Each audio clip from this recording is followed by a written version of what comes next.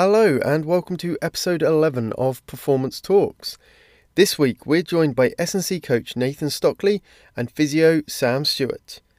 These guys have come from opposite sides of the globe to form a close working relationship, creating a mini IST team around a small group of athletes that include world record holder Shert Ji Yong. In fact, just this week, after we recorded our conversation, Shert again broke his own world record with a snatch of 169 kilograms in the 73 kg weight category. We talked with Nathan and Sam about their backgrounds and what brought them together, the crossover between their roles, and how the pandemic has affected their preparations for the upcoming Tokyo Olympics. If you enjoy this episode, please share it with your friends and leave a rating, as this helps us to reach more people in the performance community. You can also find us on social media. On Twitter, we are at Perform Talks, and Instagram, we are at Performance Talks. Now over to the discussion with Nathan and Sam.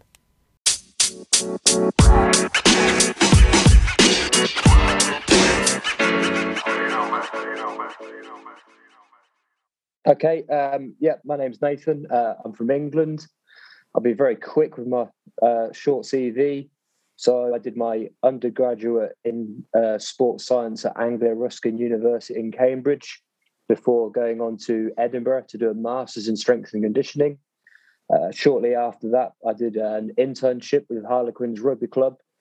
And then since then, I've worked for a school, Oakham School, which is in the Midlands. I was there for 2 years before moving on to the Scottish Institute of Sport for a short period. I then worked with Warrington Wolves Rugby League. Not long after that, I worked for another school, rugby school, which is in the Midlands. And then that brought me to here. And I've been here for almost 3 years now with the Chinese weightlifting team. Nice. That's quite a CV in team sports there. Really interesting we'll talk a little bit in a minute about how you've transitioned from working in team sports to working in an individual sport. But I'll now bring Sam into the show. Sam, if you can give us a little intro about yourself. Sure. Thanks for having me on, guys. I am a physiotherapist, but I first trained as a sports scientist back in South Australia at the University of South Australia for both my degrees. And I've had a real mixed working history from both in kind of coaching and teaching in the sports science sphere, and then moving into physiotherapy. I've done bits of everything from working in remote Indigenous communities, working in hospital ICUs and on the ward, to private clinical work, and then working with different sport teams and state kind of sport programs from athletics, soccer and women's gridiron before I came over to China. Nice, guys. Thanks for joining us. I know it's kind of late where you are in China. So before we kick off, we'll ask you, like we ask everybody, just a little bit of time at the start of the show to mention any mentors that you've got. So, Sam, if you want to go first, anybody you'd particularly like to shout out? One of the people I really do need to shout out is actually Luke Napstein, who is a S&C coach who now works at the South Australian Institute of Sport. Because he got me working at the University of South Australia's, at the time, like health and fitness kind of facility, which allowed Luke to be my boss and do some mentoring there. But that environment itself was just fantastic because we had postgrad physio, kind of nutrition dietetics, S&C guys, honours students, PhD candidates that would all work within that environment system. So we all got to see a lot of each other, hang out with a lot of each other and just like shoot ideas off of each other in the gym. So it wasn't a formal mentorship environment, but it was just an incredible environment that allowed us to all kind of grow our skills and gain bits from everyone. Then some of the other guys, I've got a mate, Dan Ryan, who runs his own clinic now, but got me onto like SFMA side of things, which has just been a really important element of my career and progression philosophy development around physiotherapy. And then the one other random clinician I worked with was Nikki Burgess, who got me into some more of the left field of physiotherapy in some kind of like strain, counter strain and craniosacral treatments, which I don't particularly do, but it was a very interesting exposure that allowed me to develop other clinical and physical skills that have been very beneficial for me in physiotherapy. Nice. That you mentioned there, like that environment where sometimes mentorships aren't formalized, but they're just great experiences of having good people around you, aren't they? Yeah, it's so important. Yeah. Nice. What about you, Nath? Okay, yeah. So I've been quite lucky in some of the environments that I've worked in. I've had some really good coaches that have been above me. When I was at Harlequins Rugby Club, I worked under a guy called John Dams, who is a pretty smart guy. He now works for Kitman Labs, I think, in Australia. After that, when I went to the Scottish Institute of Sport, I worked under some really smart senior coaches, Ryan King and Neil Donald, and also worked alongside a guy called John Cougans, who I learned quite a lot from. And then when I was at Warrington Wolves, I worked under a guy called Nick Turner, who's been in rugby league for years. So I would say not necessarily mentors per se, but pretty similar to what Sam said, just coaches that I've worked with and worked under is who I've learned a lot of my skills from. One of the mistakes that I made when I was younger, when I worked for a school called Oakham School for 2 years, and at that point I was working by myself. I didn't have anyone above me, and so I made the mistake of never reaching out to any coaches, and so I had a couple of years almost in the wilderness of not really learning from anyone. And the annoying thing, one of the silly things is now is I'm older and more senior than I've ever been, but I reach out to more people now. So yeah, one of my biggest mistakes was when I was younger, not reaching out to enough people for help. A couple of other people that I should mention. I did a bit of mentorship with a guy called Dave Cripps, who runs Coalition Performance in the Midlands. And Ryan King as well also helped me out a while back for a long period of time. So I would say if you're a coach who hasn't got any mentors or you're working by yourself, go out, seek, find mentors. There seems to be a lot of coaches now that are doing mentorship programs. So if you're in the position where you're not working under anyone and you're working independently, go and seek coaches, go and seek senior coaches for mentorship, because there's plenty out there that are offering that kind of service and help. I think that's a really good point, because the nature of the industry, a lot of people are out there working on their own. And even if you're not specifically on your own, you're part of another team, you're the only person in that role. And therefore, if you don't have anyone more senior than you as a younger coach, it's very difficult to learn some of those things. There's a certain amount of learning that comes from the transition from academia and what you learn in your degree to actually learning how it works in practice. But again, you can learn so much from the people around you. I think it's a really good idea there, Nathan.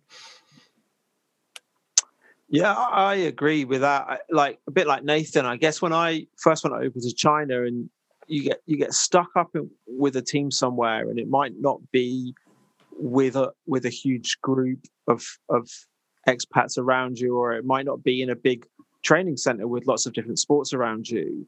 It's so easy to fall into that trap. And I would say the same thing for the first 2 years. Probably I was in China. I had very limited exposure to other coaches to get that. Just like you said, it doesn't have to be a mentorship, but just somebody to bounce ideas off. I had a season like that, and I think my savior was other podcasts. It was, I went for a walk every day after lunch. Obviously, we know the Chinese athletes love to have a long nap.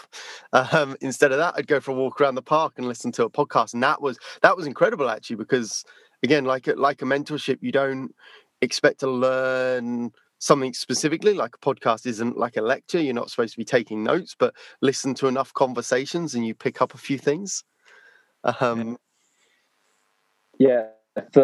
For whatever reason, I can't really remember now, is I had this period where there were probably coaches around me that I could have gone to for help. And for some reason, I just tried to do it all by myself. And actually, there are probably plenty of coaches who I could have rung up and said, "Hi, can you have a look at my programming? Can you have a look at what I'm doing? Can I tell you what I'm doing? And you tell me if you think I can do anything better." But for some reason, there were just long periods where I just didn't do that. And the funny thing is, I do it more now than I did do when I needed it the most. Yeah. No, I think that's exactly right. I think it's an element of maturity, an element of confidence. And I'm exactly the same. When you're a young coach, and we talk about the old imposter syndrome, but it's easy to not want to put yourself out there in case someone critiques you and says what you're doing wrong. But actually, I'm the same as you now. Like, I speak to more people now about my coaching and about their coaching than I ever did 4 or 5 years ago. So, and Sam, you've got quite an interesting background because not only are you a physio, but like you mentioned there, some of your key influences have been from the strength and conditioning side. How did you find that? Obviously your studies were in physiotherapy, but how did you find that learning more about the strength and conditioning side of things? Because of that background in kind of sports science, which already had an emphasis on, like, we had to do exercise prescription of 140 hours to healthy population, I did start working between finishing my sports science degree and getting into physiotherapy. Like, I did some work in different environments, from like commercial gyms to disabled living centres to starting to work in sports teams. So I kind of started to get very exposed to that S&C world. And then early on, I also, again, directly from actually Luke Napstein recommending it, like I got exposed to people like Eric Cressy and Mike Robertson kind of before I got into physiotherapy. And these were guys that were so smart, had such a clinical kind of backing behind what they were doing in S&C that it all, by the time I became a physio, like, it just felt like this should be a natural part of physiotherapy, which is now sometimes where I'll clash with other sports med and other S&C providers, where I'm like, they'll sit there and tell me that, doing this exercise is rehabilitation and that's not my job if they're the S&C side of things, or the sports med guys might be like, that's performance training and it's not my job. I'm like, it's all on the same spectrum, and it's all like, it's a shared job that you both need. Like, you don't need to be the specialist in it, but you need to have a shared skill set, because it is like, when does rehab finish and when does performance training begin? Like, really tell me the difference. It's that's brilliant. We picked into that or picked that topic up on another conversation that we've had, and Steve and I have chatted about this a lot. Like, there's a huge amount that happens in that grey area between sort of the clearly defined roles. And for me, that's where a lot of the magic happens. When you're working with people that are on the same page as you, it becomes very sort of very easy, but those conversations are so much better. That treatment and the training plan is therefore so much better for the athlete. Yeah, absolutely. And particularly, I mean, it's very big in the weightlifting sphere, where you go, like, doing 100 kilo step up could kind of still be like, if this guy's got knee pain, but he's getting knee pain when he squats 200 kilos, that could still be a rehab exercise for this guy. Yeah, for sure. I mean, I did some work with the with the weightlifting team when I was out there in China, and it is funny you say that, because, like, you do rehab on one athlete and you're using like mini bands and some 2 or 3 kg dumbbells, and you're like, these guys are like tanks. Like, I'm gonna need to grab something a lot bigger than this. I'm gonna have to grab a power band or a heavy barbell to actually get even close to a kind of submaximal load. Stimulus for him. Just any kind of stimulus.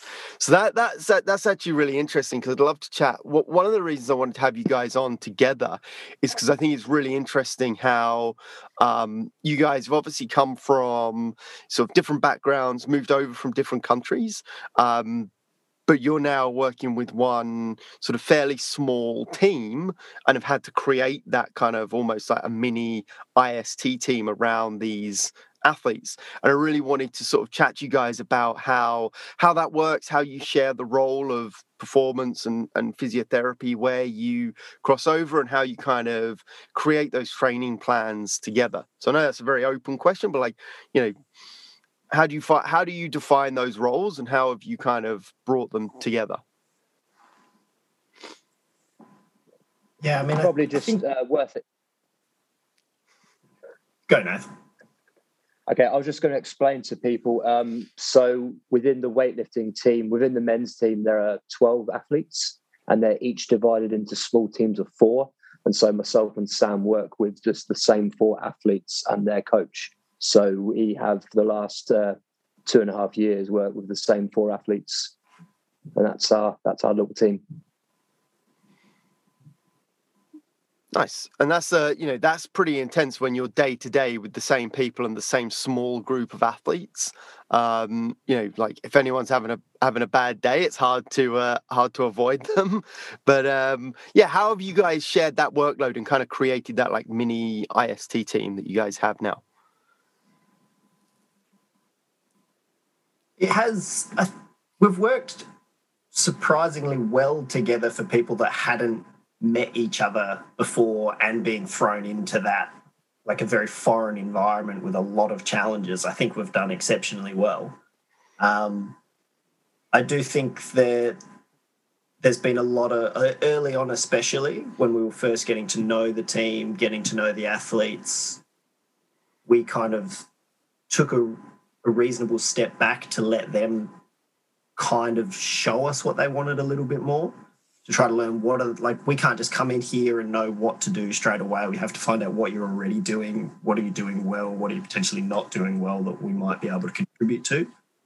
And then it was basically just trying to get the best understanding of our athletes that we could, so we knew where to start with them, and then we could divvy up that role of like, okay, these guys need more of my attention and time here in kind of a rehabby or learning more about them sense. And when we needed to just push them harder and progress things further, it's like, cool, this is where Nathan can kind of do more of his kind of field. But we've also just had ridiculous amounts of conversations together. Like we'd sit around and just bounce ideas off each other constantly. Be like, I think these guys need to work on this. You think they need to work on that. How can we do that in a way that does actually work together and we both feel like we're doing something? Nice. And how on earth do you possibly find the time to chat when you live together, travel together, work together day in, day out? Like, I don't know, how would you make those conversations happen? Oh, it's a real challenge, yeah. Not like we eat every meal together or anything like that either. Yeah. And then obviously we couple lockdown into it, and now you guys can't even get away from each other if you want to. No. I'm sure you're both loving that. Well, we've grown closer over lockdown. We've been holidaying together. We never did that before lockdown. It's interesting. Like, let's if we can possibly for a second ignore COVID. I know that's pretty tricky to do, but in terms of like how weightlifting works, and you guys have already said you work with a pretty small group of athletes, what does that look like kind of over a year? I know you guys are sort of primarily based in Beijing, but I think you guys travel a fair bit as well. So what does that look like for you guys? So if we talk about the last year with COVID, it's now April 2021. January 2020, when COVID started, our base in Beijing just got completely locked down. So for 4 months, we were locked up on a small campus-like base with all of the training facilities and canteen. So we could not leave at all. So whilst the rest of the world was dealing with COVID in its own way, we actually carried on training. Nothing actually changed for us, just with the exception of we were pretty much locked up in what felt like a prison for the first 4 months. And then after that, when COVID started to settle down a little bit, we were allowed to leave to go to different training camps around the country, but we were still locked up. We've had a couple of periods where they've released us for some holidays, but then we've had to come back to Beijing, do 1,000 health tests to make sure we haven't got COVID, and then go back into lockdown. So in the last almost just under a year and a half, we've had 5 weeks of freedom, and the rest of it has been pretty much solidly locked up in training camps. So it's been tough. It's interesting to see the different approaches, obviously, that different places have taken. We've spoken to people that have worked in, the English Institute of Sport, the Canadian Institute of Sport, and obviously those places dealt with things quite differently. Some of the athletes in some countries still aren't actually training together. They're doing home training and things like that. So I think it'll be really interesting to see how those differences play out in the summer. But how have your overall preparations changed from what you were looking at last January, and your preparations for the Olympics in the summer, having been given an extra year? How, first off, how was that received by the team? And then how has that changed your preparations? Yeah, no one was really happy about the Olympics being postponed. The extra strain that's gone on the athletes and the coaches has been enormous. So the athletes have done extremely well to carry on and not completely lose their minds as we have. I think it's literally just been a case of roll our sleeves up and just crack on and get on with it. And I think what people need to remember is in China, you talked about the EIS and in Canada. In China, everyone lives on training camps. So China is a huge country. I don't think people realize how big it is. It's bigger than Europe. So athletes from all over the country will come to, say, Beijing, and they will live under training camps. They will live in accommodation together. They live with us. We will live in the same buildings. We'll eat together. We'll train together. So when COVID happened, it was very easy for them just to shut the front door, lock the gate, and then we carry on training as normal. So I think that, compared to other countries, might possibly give China an advantage. I remember last year when a lot of athletes were talking about, around the world, were talking about waiting to hear if the games had been postponed because they couldn't train. We were just carrying on training as normal because that, in that sense, it didn't affect us. Yeah. It didn't stop us training. It's a really interesting point. I want to pick up on one of the other things, though, you mentioned. Obviously, a lot of people maybe don't know, but the Chinese national teams usually disband after the Olympics, and they take it. The athletes will go back to their provinces, and they basically take the year off. Do you think that postponement and that kind of cancelling of that year off, did that have a negative impact on the athletes? Do you think they were all really looking forward to having that break after the Olympics, given that they live in this training camp environment year round? Yeah, I think most definitely. Must have. I think it absolutely must have, because these athletes had already been in the national team expecting to get their potential year off if they're planning to rejoin the team again next year. And then I also believe some of the athletes, not directly the ones that we work with, but some athletes plan on retiring after this Olympics. So it's like this kind of delays whatever plans they had for their whole life.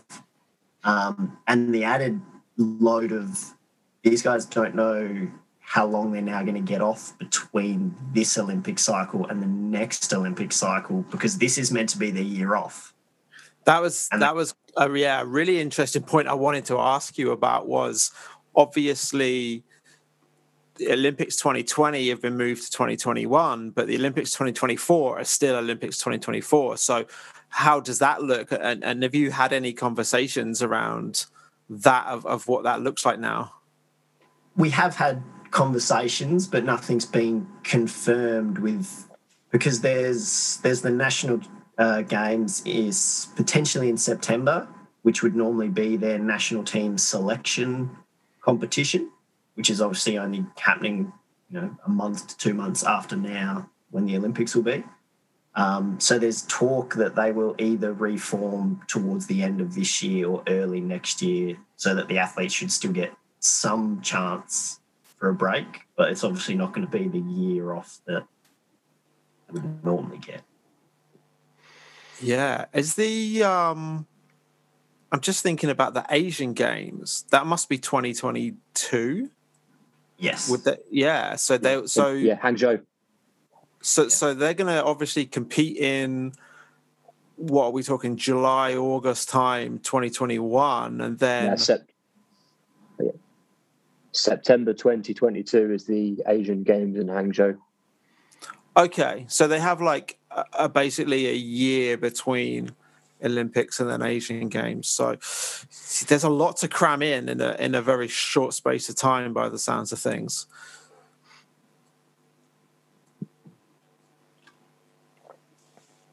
Yeah, and given the fact that you also don't know what it's going to look like returning back from Tokyo, like coming back in, how long are they going to have to quarantine? What's all that going to be like for them?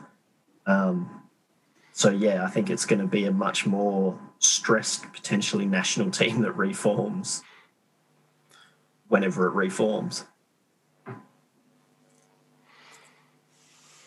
Yeah, that's a really interesting challenge. Like you said, it's going to be interesting to see how different countries around the world have coped with it. And I guess only the kind of medals and results will really show, which system kind of worked or sort of worked best in terms of performance and results.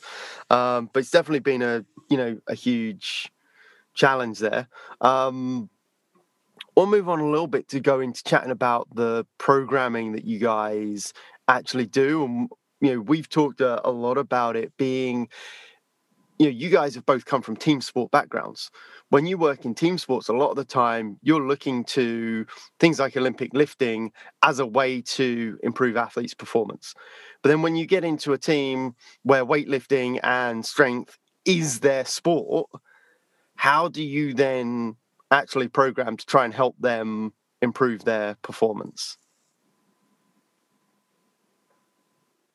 Particularly from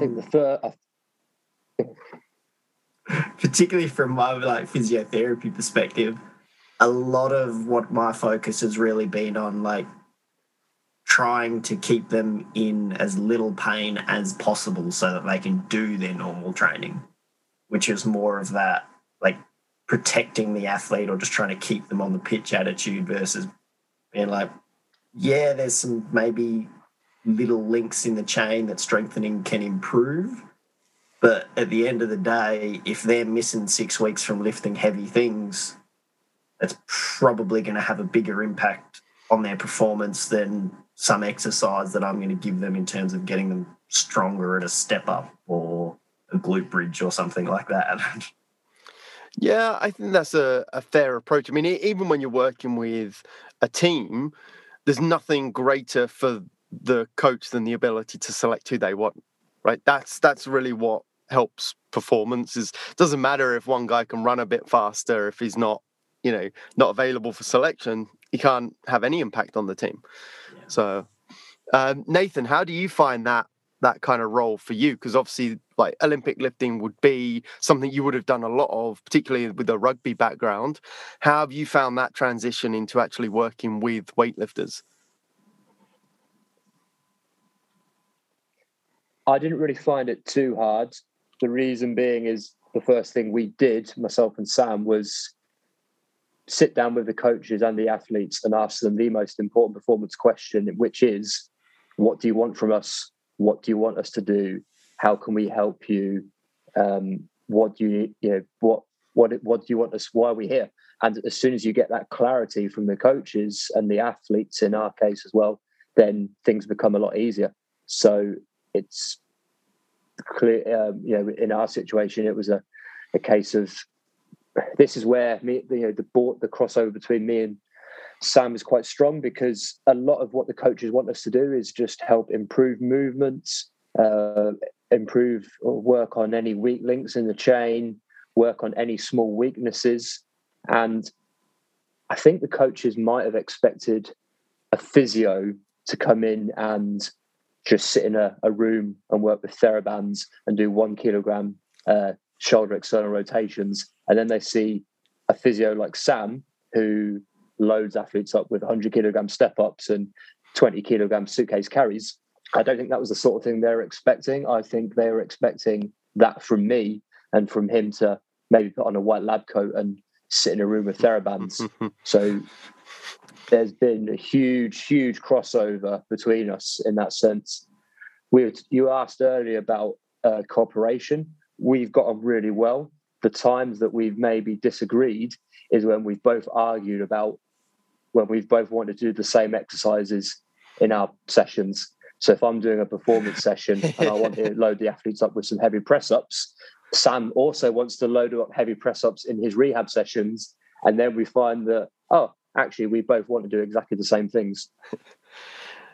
Well, that's a pretty good disagreement to have, I guess. It shows you're on the same page, and you're just sort of, the only disagreement is trying to work out when you're going to do it so that you're not doubling up. That's awesome. I think that point of going into the team and like asking what they want, what they expect. It seems like that's a trend through all of the people we're having coming on the pod, but I think that's a positive sign, and again it goes back to that level of almost confidence and maturity of you're not trying to throw every single bit of training about at the athletes. You're not trying to do every single exercise because nobody cares if you aren't trying to impress the athletes. They aren't going to be impressed. They will have seen it all before. They'll have gone through 1,000 different coaches before. I think it's so crucial to get that understanding. And Simon and I obviously had that role with Team China where we were placing a lot of coaches in weightlifting, and lots of them were not having a fair deal of success, I think it's fair to say. And I think that partly is attributed to that. Like, if you go in with your own mindset of this is what I'm going to do into Chinese weightlifting, let's not forget, guys, they win a lot of gold medals. Like, you can think what you like about the training methods, and they're different possibly to how we would train them, but they win lots of gold medals. And I think that you've done it just the perfect way to go in and say, listen, what do you want from us? How can we fit into this team to help you achieve success? Yeah, I think that's a great point on the maturity front of understanding the role, and something that you said earlier, Sam, as well, about the observation and the fact that you needed to sort of also talk to the athletes. I think we've all seen like high staff turnovers in China on various teams. It happens. A lot of people come out there thinking, the streets are paved with gold and they're going to get to run the show. And then they get there and actually the reality is very different. And some people thrive and some people really struggle. You guys have obviously been with the team for 3 years now, 3.5 years, I think. Why would you say you guys have sort of been so successful with the team?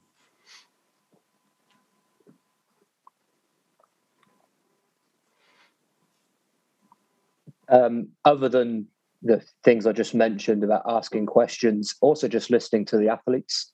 If you're working with a world champion athlete in any sport and he or she says, I don't want to do that, it hurts, isn't going to help me, you're probably going to listen to them, even if you are 100% certain that this is going to help them.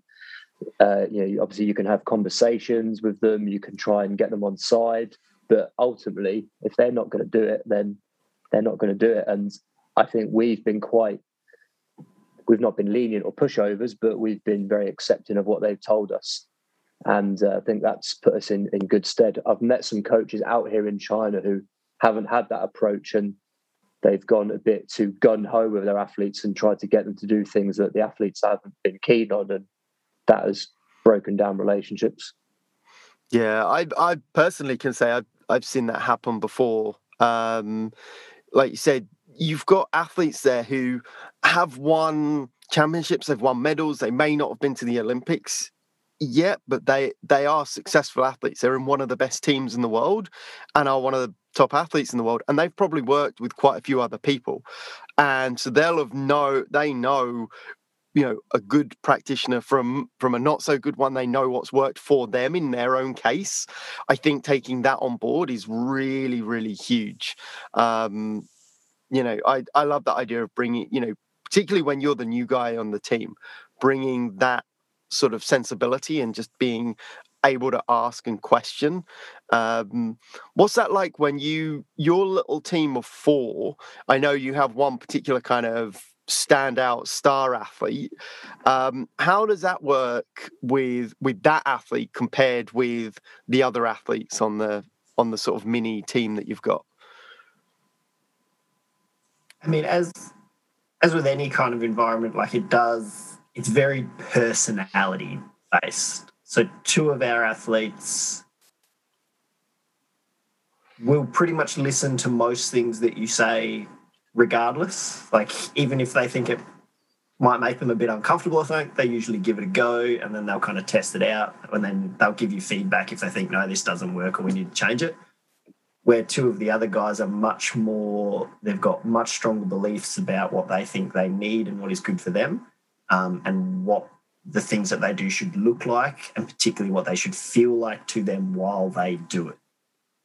So you really then need to listen and try to work with that and go, okay, if you think this is what you need and I think this is what you need, and they're that far apart, what can we try to do to get it closer to some middle ground that actually gives you the feeling that we're working on what we need to work on, while we're also like, I feel like we're working on what we need to work on as well. And that is also why it's good to, although we've got a small team, like Nathan and myself and the Chinese staff, like, it does allow us to split that workload up a little bit, where you go, if an athlete is being particularly frustrating on a day, you can share that frustration around a little bit and go, okay, cool, let's just move on from that and not deal with it, or let's like get someone else to try to explain it a different way and see if we can convince them, or what do they actually feel like we need to do to get something happening here. Because there have been moments when it turns into like a 20-minute translated discussion about like, why are we trying to do this, or why do they think we should do it a different way. And then it just gets to a point where it's like, this is wasting a lot of our session time. Can we just kind of move on and do something? I love those. I remember those conversations where you've tried to ask a simple question, suddenly there's 6 people, everyone's got phones out trying to translate things, and suddenly you're like, one question in a training session has turned into like a 20-minute debate about something, and you're like, actually, right, I'm glad I've got you here for 2 hours, because we just wasted The worst part of those conversations is when either you reply with like a 1-word answer, and then the translation goes on for 5 minutes, and you're like, hang on, or you give like a really, really detailed answer, and then the translation is 2 words. You're like, I'm not convinced that we are actually having the same conversation here. I think, like, on a serious note, though, I think you bring up an excellent point that a lot of people miss, in that there are lots of different reasons why athletes like exercises and don't like exercises. And I think a lot of the time we boil it down and oversimplify things to go, listen, this is the response that we want, therefore this is the stimulus that we need to apply. That's it, end of story. Where you might have an athlete who has an emotional reaction to an exercise, they might have had a bad experience with an exercise in the past, they might have had a bad experience with a coach. So it's not even the exercise they don't like. They didn't like an old coach who gave them that exercise to do it.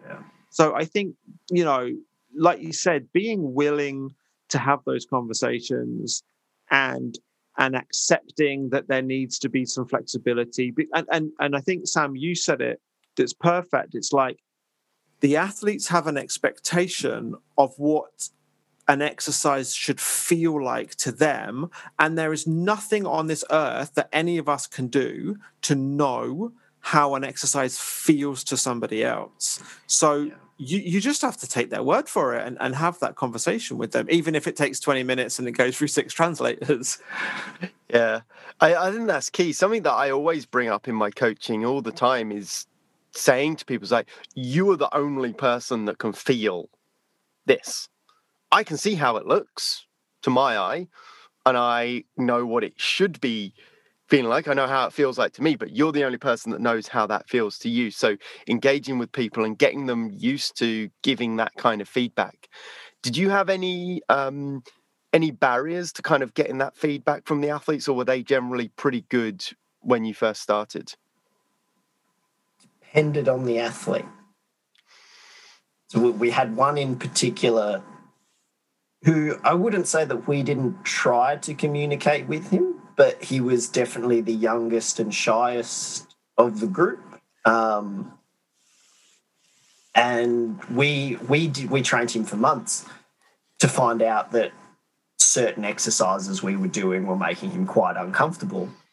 But given his history of as you've both worked in China, you kind of know how it works. When someone tells you to do something, they just do it. They don't ask how many, they don't so he wasn't reporting to us any of the issues that he had.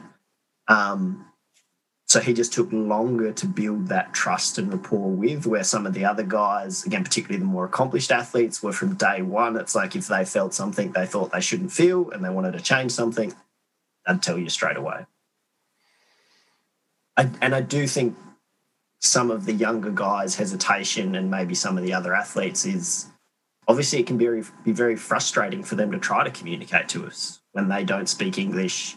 Maybe their translator isn't immediately there or isn't overly interested in translating, so they just don't feel like they can communicate, so they just decide not to bother communicating. Yeah. It's the biggest worry, I suppose, in that environment, isn't it? Because at the end of the day, you have no idea what's being translated. If you can't speak Chinese, you have absolutely no idea what is being translated. And there are so many nuances and subtleties with the language that one thing that you say might be translated in a completely different way, and can take that conversation down a rabbit hole that you never ever meant for it to go down. I don't think that, other than learn Chinese, I don't think there's an answer to that, to that question. And that's also magnified when your translator isn't a proper translator. I'm pretty certain that when we came over here, you promised us we'd have good translators. I never made that promise. I never made that promise. Our translator is our doctor, and we love him to bits. But if maybe any British people have seen Fawlty Towers, it is like Basil talking to Manuel. We asked the doctor. We said to our doctor, "Can you ask him to take his shoes off so we can look at him do this exercise without his shoes?" And the first response was, "Oh, you want a pair of those shoes? We'll get you some." And then it turned into a 20-minute. It then turned into a 20-minute debate on, well, when he squats, he has to wear shoes because he can't he can't do heavy squats barefoot. And we weren't asking him to. We wanted him to do a bodyweight squat with his shoes off, and that turned into a 20-minute debate on weightlifting shoes. And it was all we had to do was do a bodyweight squat, and we would have been fine. But it turned into a 20-minute conversation, and there have been times where we would have been better off without a translator and just using Google Translate. Yeah, I remember those conversations well, and I've actually been there myself. Like you said, there's actually times where you're better off without a translator. Sometimes, if it's really harsh because it's not that person's job. It's not that person's assigned role. They're just stepping in to help the team, and they're just doing their best. That's funny. Yeah. I've had it before. I've had a team doctor before as a translator, and like you say, like at the end of the day, that isn't their job. They can speak, reasonably decent conversational English a lot of the time, but that isn't their job, and they have a job to do. So like you say, it's very easy to get frustrated with that person when it isn't that person's fault. It's really hard. I remember the rowing team; they had a cock that one of their cocks was their translator. It's like it does blow my mind, and we can joke about whether or not I told you were going to get a decent translator, but the fact is that for the year Simon and I did that project with Team China, we said so many times the importance of having decent translators, especially for nothing else of that. We don't need to beat around the bush. We go there, like foreigners go to China because you earn a lot of money, right? Our expertise is expensive in China. It's worth a lot of money, but teams will not pay the bare minimum for a translator to make the most out of your expertise. It does kind of confuse me. I don't know why they've never switched on to that, but I guess, they've been having foreign help now for 20 odd years and they still haven't cracked that one. One thing that being out here has made me figure out, though, is how much coaching you can do without saying anything. When I was younger, maybe even just a few years ago, I used to overcoach and try and coach every single coaching point. Now I can demonstrate an exercise without saying a single word and then let the athlete do it. And when I eventually coach back in an English-speaking language, I'm not sure if I'll be able to speak to the athletes. I've forgotten how to coach with my mouth. It was funny when I first moved back to Canada. I had exactly that. First off, an hour-long session went by in no time at all because I was used to, having like 2.5 hours with an athlete and sometimes having time to fill. But yeah, it's such an interesting point. You learn how much of our communication is actually non-verbal. And how much of that verbal communication is actually noise that is probably more confusing to an athlete than it is helping. And if you can learn to boil that down and just get the bare minimum in and focus on one thing at a time, nothing more confusing than trying to give someone 10 different things that are contradicting each other. I think that's, I wish there's a way to actually learn that. Maybe Steve, this is where you come into it as a teacher. Try and teach that in your practical sessions. It's funny that you say that because I was just as you were saying that I was thinking. We're teaching some sports therapists like strength and conditioning 101 right now, and they have to coach some basic movements, deadlifts, squats, etc. And it's comical to watch because I was watching a guy didn't have a great movement pattern, and a decent coach could go over and give 1 or 2 decent cues and that situation would be resolved. Where they are very novice and they aren't strength and conditioning coaches, they're sports therapists, right? You've got these 3 people all shouting different instructions at this poor guy who's in a rack, and he's like, he can't do the movement. He's having problems with his motor patterning anyway. And you've got people going, sit back. No, sit up. No, move your back. No, you need to move forward. No, move your feet are too wide. Your feet are too narrow. And I just kind of walked over. I'm like, guys, maybe just one person give him some coaching because he has got 3 people shouting instructions at him, all completely different instructions as well. And I think you're right. It's changes your ability. I was actually going to ask Sam because from a S&C perspective, it's almost, I don't know, I would imagine it's easier because we can just demo an exercise, right? And just go, use your eyes. This is what it looks like.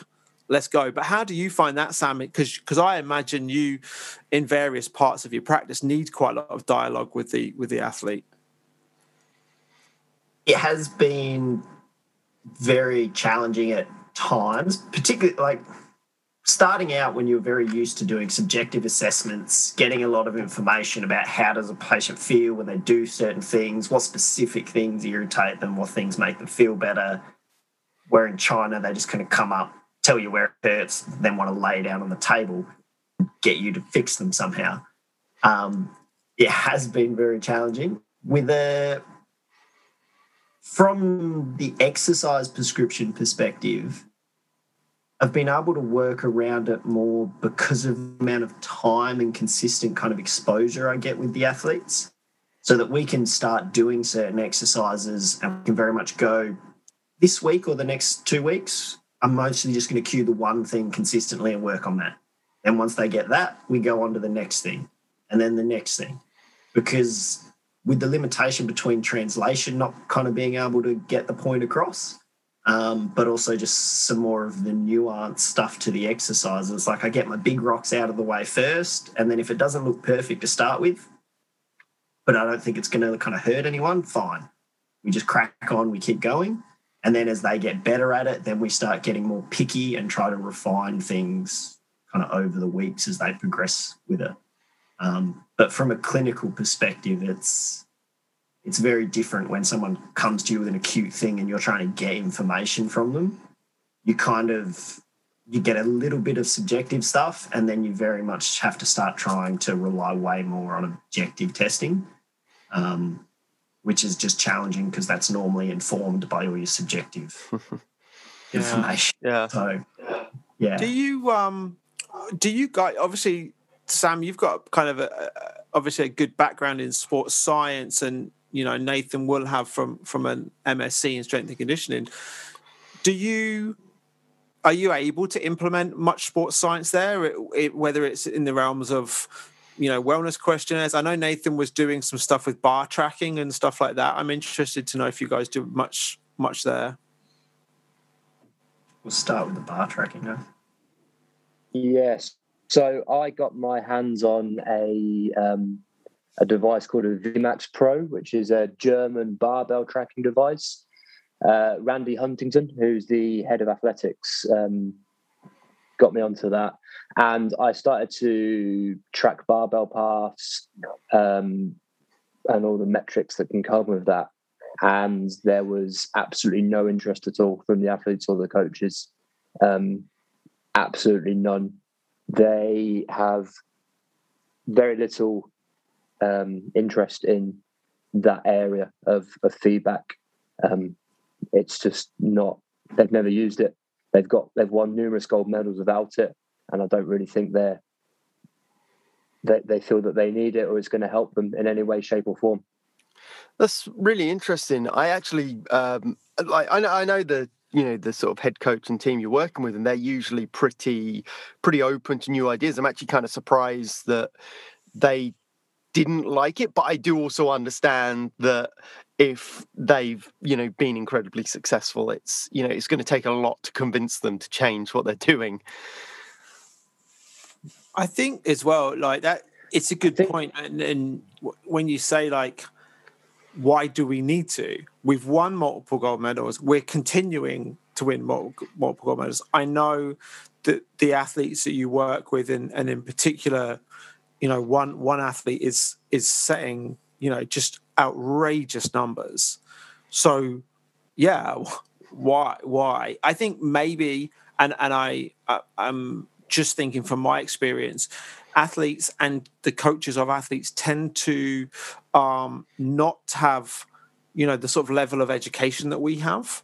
So it may be that there's a little bit of a fear, lack of understanding. I'm not sure where that falls into it, but that's not necessarily to do with them being Chinese. I've worked with older coaches who, if you start talking technology at them, they just completely switch off. So maybe it's a combination of those factors. I don't know what you guys think about that. Yeah, I'm not really sure they're technophobes. I think it's just literally a case of they have got.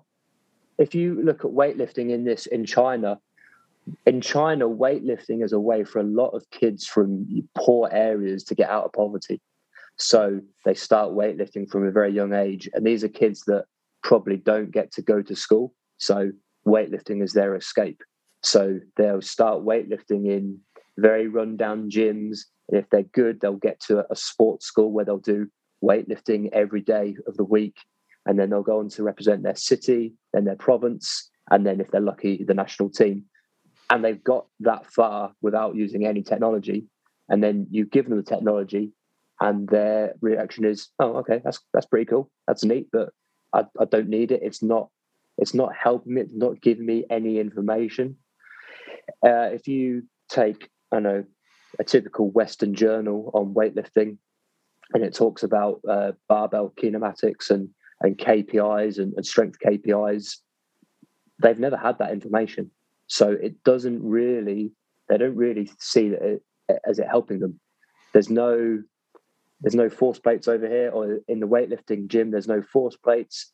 There's no need, there's no desire for any of this equipment. I even filmed an athlete doing a slow motion lift on my phone and showed it to the athlete and the coach.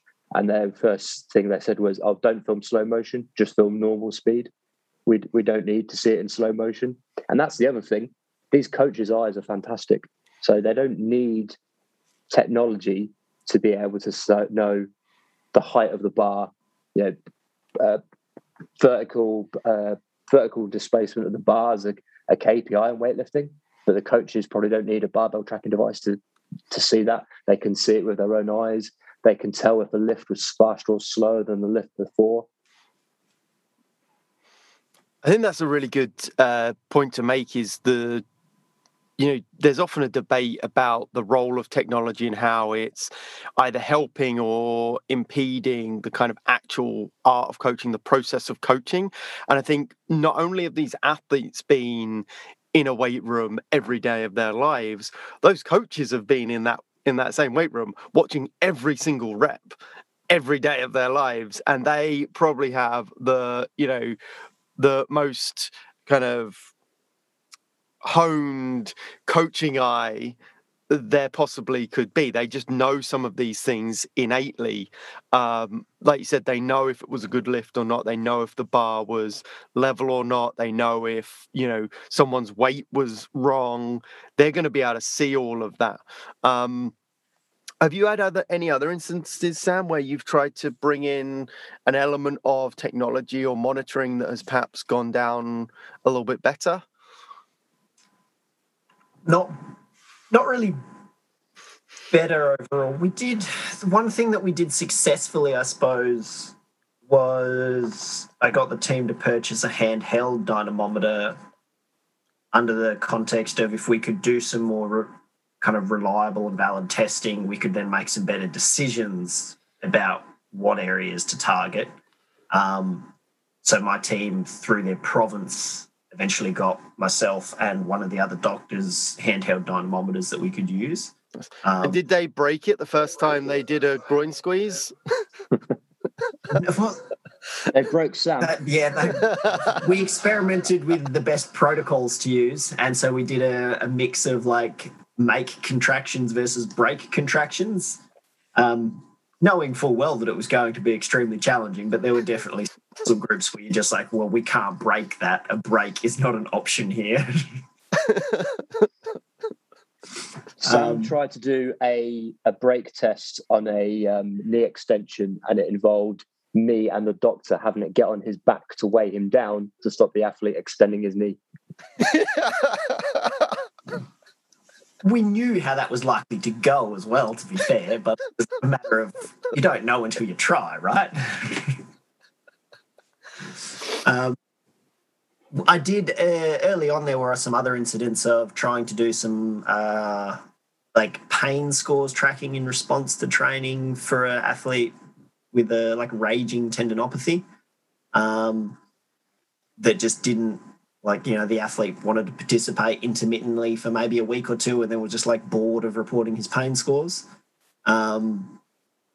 which was similar when I'd kind of talked to the team doctors about like doing some joint range like monitoring to see if we could actually not pick any changes early, and they're just like, we're just not interested, the athletes aren't interested, the doctors aren't that interested in it, and some of that I do think purely comes back to like them just not seeing the value add in it. It's like, why do I need an extra 10 minutes doing these things? Like, if I've got a problem, I'll come to you, versus kind of this notion of we could actually do something about it before it becomes a big problem. Do you think there's a culture within weightlifting, not necessarily international weightlifting, but at least within Chinese weightlifting, that's obviously a little more old school? Because I always think this culture idea is interesting, because it's not just Chinese culture, it's the team culture.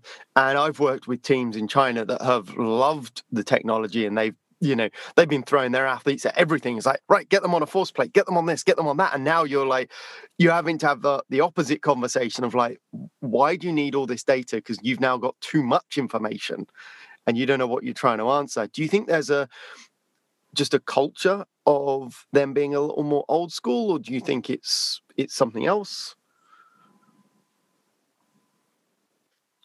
I think part of it is not being able to communicate to the team through translation how it could benefit them.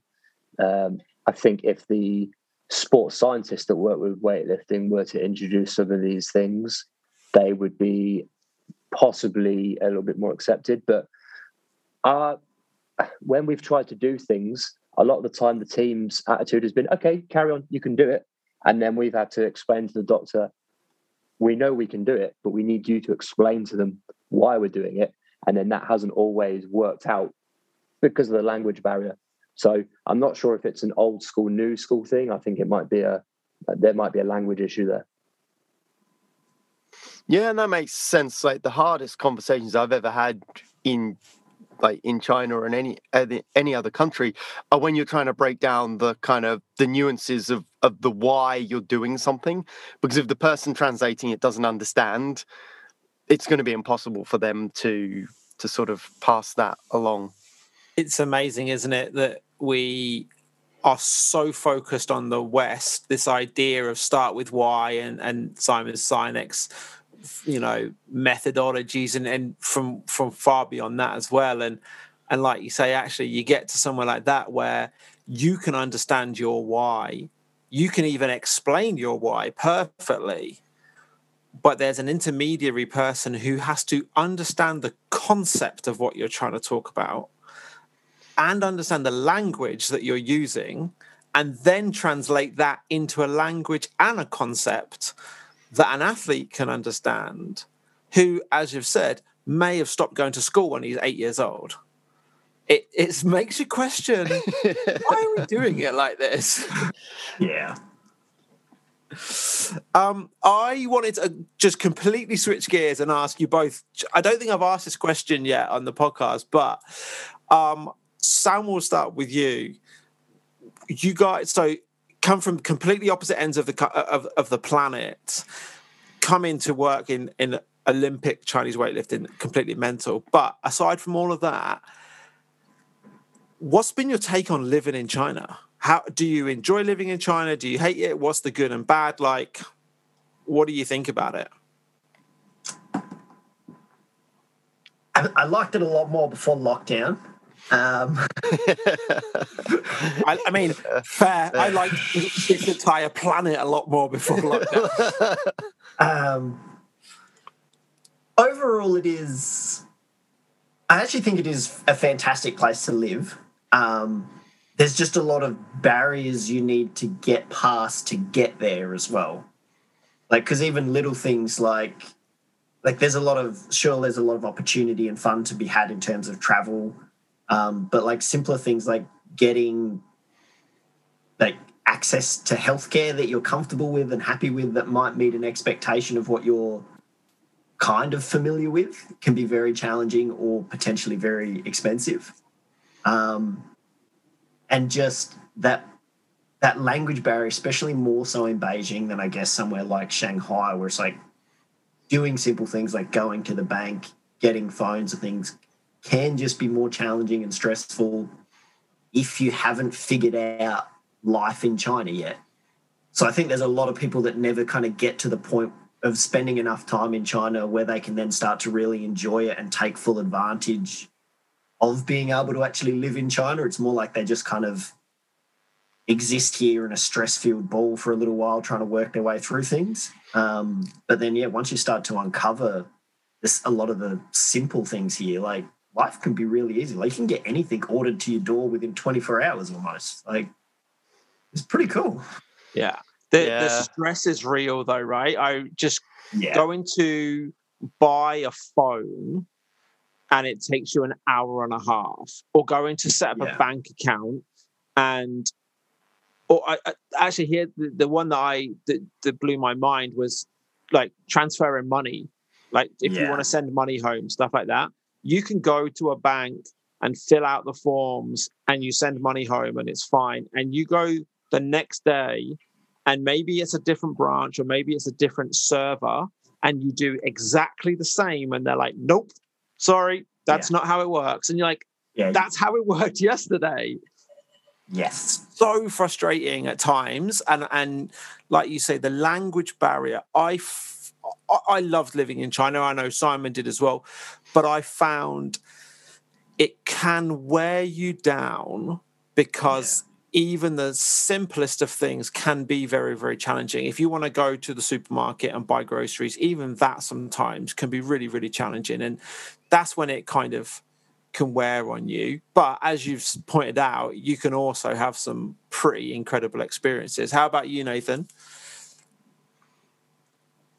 I don't think that there's a lot of foreigners that live in Beijing and China, and I think our experiences to those guys have been completely different. Again, if we forget COVID and we go, pre-lockdown, we're living all of our lives, as the athletes do, in this camp environment. I don't mean like, ooh, that camp environment. I mean a training camp environment.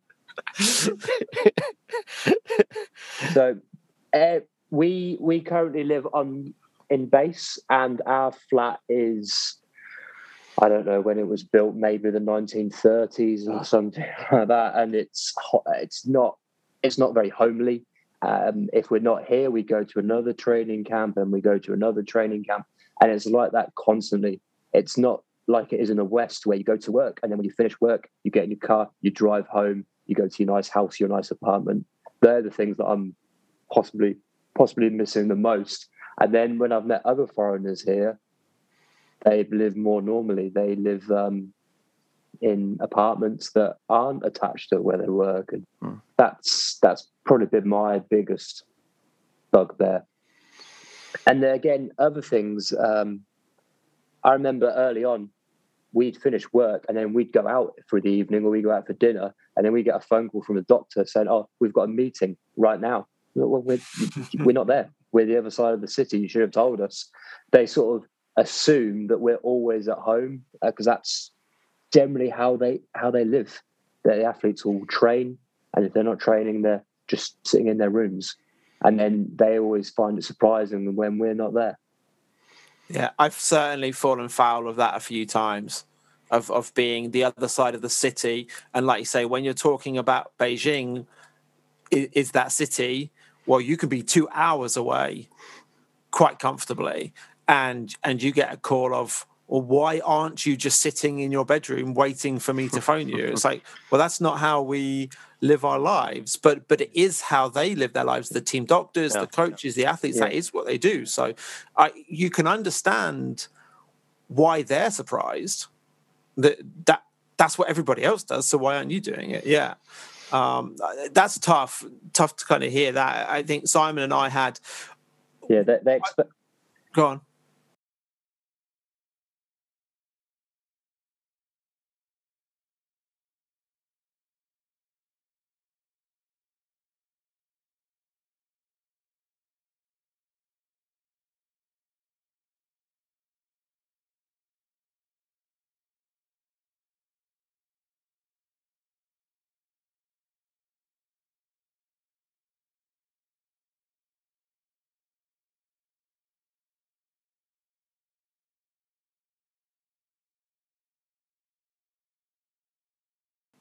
I was going to say, they expect us to be, what's the film?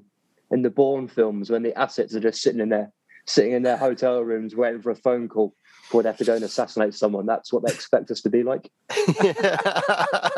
I love your analogies all the time. I would say though, I think it was really funny because I had that when I first went to work with figure skating. I'd already got my own apartment in town, so when I turned up to work with the team, there was none of that because I was like, no, I don't live here. And they were very surprised by that at first, but then they very quickly got used to the fact that Simon just drives in every day. He like gets on his little scooter, and even when it's -5 outside, he turns up on his little like moped and It is comes in. cold on those things. Oh my God, yeah. But it's really interesting to sort of to think about that. How's that that kind of lifestyle like affected you guys? Because we had a married couple on the other week, and talking to them about like navigating the industry and what it's like to actually work together. You guys basically have a work marriage, because like they say you guys are all day, every day. You work together, you live together, you travel together. Like what's that been like? Maybe we should ask you individually in like a sort of counseling session style. So like, Sam, what's it been like for you? For someone that hasn't lived in a shared living environment for a long time, and the only main times that I did were when I was in the military, it wasn't that hard, and in large part that's a credit that Nathan is incredibly easy to live with. I do think we were very fortunate in that kind of relationship, in that we get along quite well together personally. Neither of us, I think, is neither of us are really messy to live with, or really, I mean, I'm noisier than Nathan to live with for sure.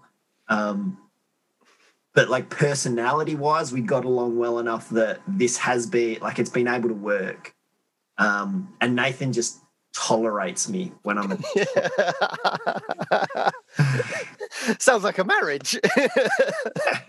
To be fair, it sounds Where's a he lot gonna like go? He's Simon and locked up. I's relationship. This is pretty much how Simon and I got. He just tolerated me. We were lucky in that we did have separate homes to go to at the end of the day, though. So, yeah, I've been through both of those environments where I lived on site and I have had my own apartment, and it is a world apart, an absolute world apart. Also depends on where you live.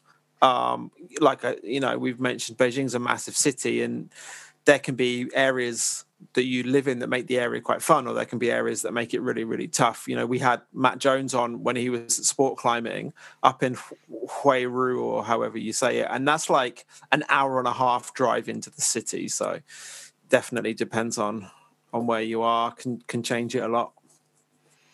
How's that been for you, Nathan? And was it what you expected? Because I remember meeting you at the UKSCA conference a few years back.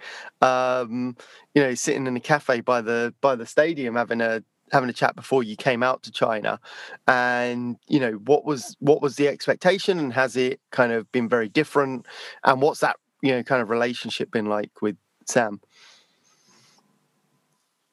It is actually exactly how I expected it to be. I said to myself, it doesn't matter if I have a year and a half in some poor accommodation, because I'm going to go out to China. It's the opportunity to live in a foreign country, which I've never done before, and work with elite Olympic athletes. So they were the two things that I really wanted to get out of coming out of here. So the fact that I've got to live in substandard accommodation, that's a bit harsh, actually. It's not substandard. It's just not amazing. They were the things I was willing to put up with those things, because in return I'd get to work with some amazing athletes.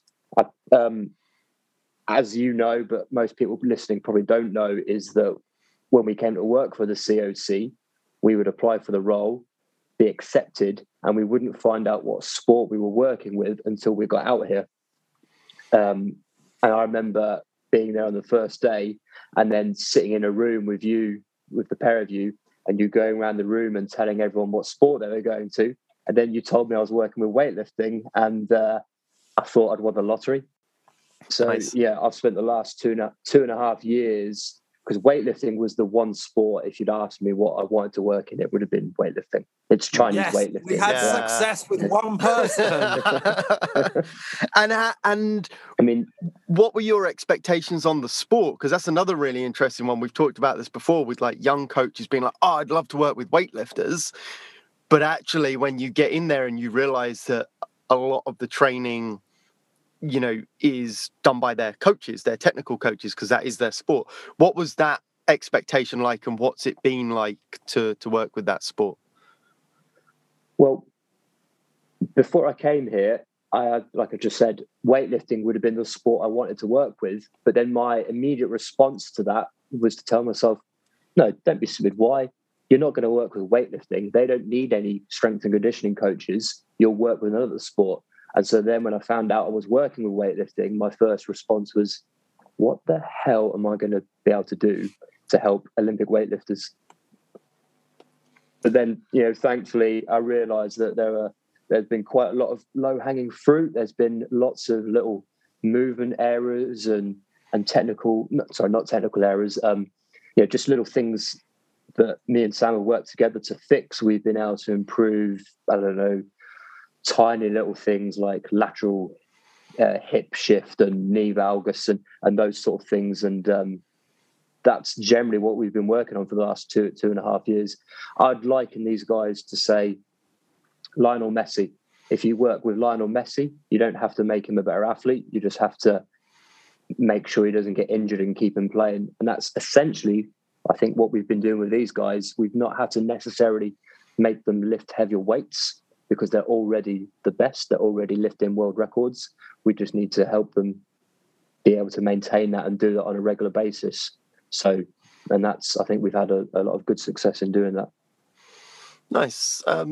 Building on from that, I've got one last question, then I think we'll wrap it up. But I really wondered about how you guys have found the experience and how you feel you've grown as practitioners.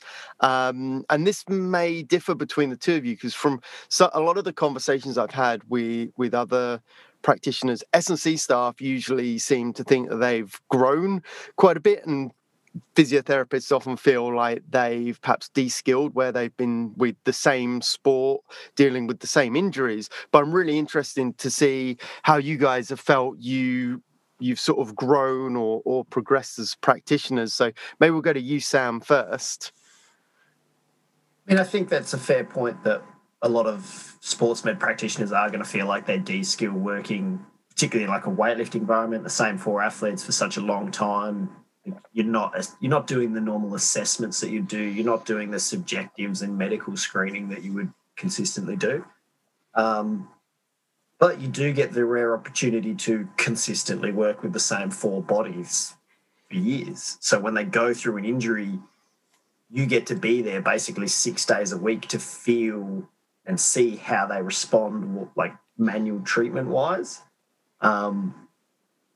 And that has been a way that I've actually feel like I've developed a lot of skills, in that as a physio in a normal clinic, you spend a lot of time between subjective, objective kind of reasoning, and then a bit of time on treatment and exercise prescription. Where here it's, as a physio, you're doing a lot of hands-on manual stuff, plus all the exercise, but it means that you can't just keep doing the same thing with an athlete for 2 years in a treatment session. Like, you have to keep finding ways to keep progressing treatment, keep changing it. When things aren't working, really, you have to challenge yourself to find ways to make something work. Not that it's ever good that athletes have been injured, but in a sports med side of things, like, that does provide stimulation, in that you go, that's something new to deal with, something new to address. And again, you get to see how that injury responds in a much more supervised environment than you would even in most professional team sport settings, because you're literally working with that athlete for exercise and manual therapy like up to 6 days a week. You just don't have that opportunity in most environments. Yeah, it's really interesting, especially if you think about like a private clinical setting or a contract environment, like I've seen a lot here in Canada. You might see an athlete once a week, and that's very different, because you're spending half that time checking in, finding out asking them for feedback on how they've been in the week. They might forget the first 3 days of the week and then be like, oh no, I'm feeling great, and actually 3 days ago they were not. And you're able to actually see that. So it's a really interesting sort of different mindset that you've got there. I like it. And Nathan, how have you found that, your kind of progression as a practitioner has been in your time in China? Yeah, I think I've had massive growth here.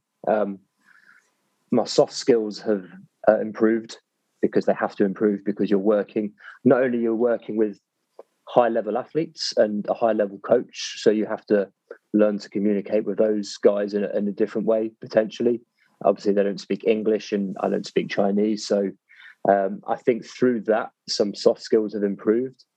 From a other technical point of view, the big one is obviously I'm a strength and conditioning coach that spent 2.5 years working with the best weightlifters in the world. So I've learned quite a lot about weightlifting. Unfortunately, I'm not a very good weightlifter. Before I came to China, I was bad at Western weightlifting technique. Now I'm bad at Western weightlifting technique and bad at Chinese weightlifting technique. So that's an area of growth. I just feel sorry for the athletes you go on to work with when you're like, right, guys, we're doing cleans today. And then you're like, that's not how you do a clean. We're doing Chinese method today. Yeah.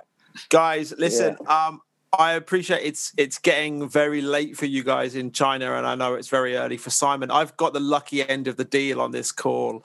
I know social media is difficult to come by in China. So short of WeChat, is there anywhere, Nathan, we'll start with you. Is there anywhere people can reach out to you and get hold of you if they want to find out more about your terrible weightlifting technique? Yeah, I'm on Twitter, and I've actually forgotten my Twitter handle. I think it might just be Nathan Stockley or Nathan_Stockley or something like that. I'm sure you'll be able to find it and put it in the show notes. Yeah, I am on Twitter. I'm not a big social media person. One of my bugbearers is social media can be a bit of a bugbear of mine. The amount of social media activity that some coaches get up to. They seem to, sorry. We won't dive too much into that because I think many coaches have said that before, so I don't need to repeat it. Yeah, sorry, Twitter. Okay, great. Thanks. Short answer. You can see me on Instagram at primal.physio, and that's also a web address that I own as well. So you can reach out to me through either of those. Yeah, I know. Access to social media is, like I said, is hard to come by in China. So good stuff, guys. Appreciate you coming on. Great to catch up. It's been a minute since we've sat down and spoke in person. So really, really good to have you on and talk all things weightlifting. Yeah, great to have you guys on. Thanks for having us. Cheers, guys. Thanks for having us.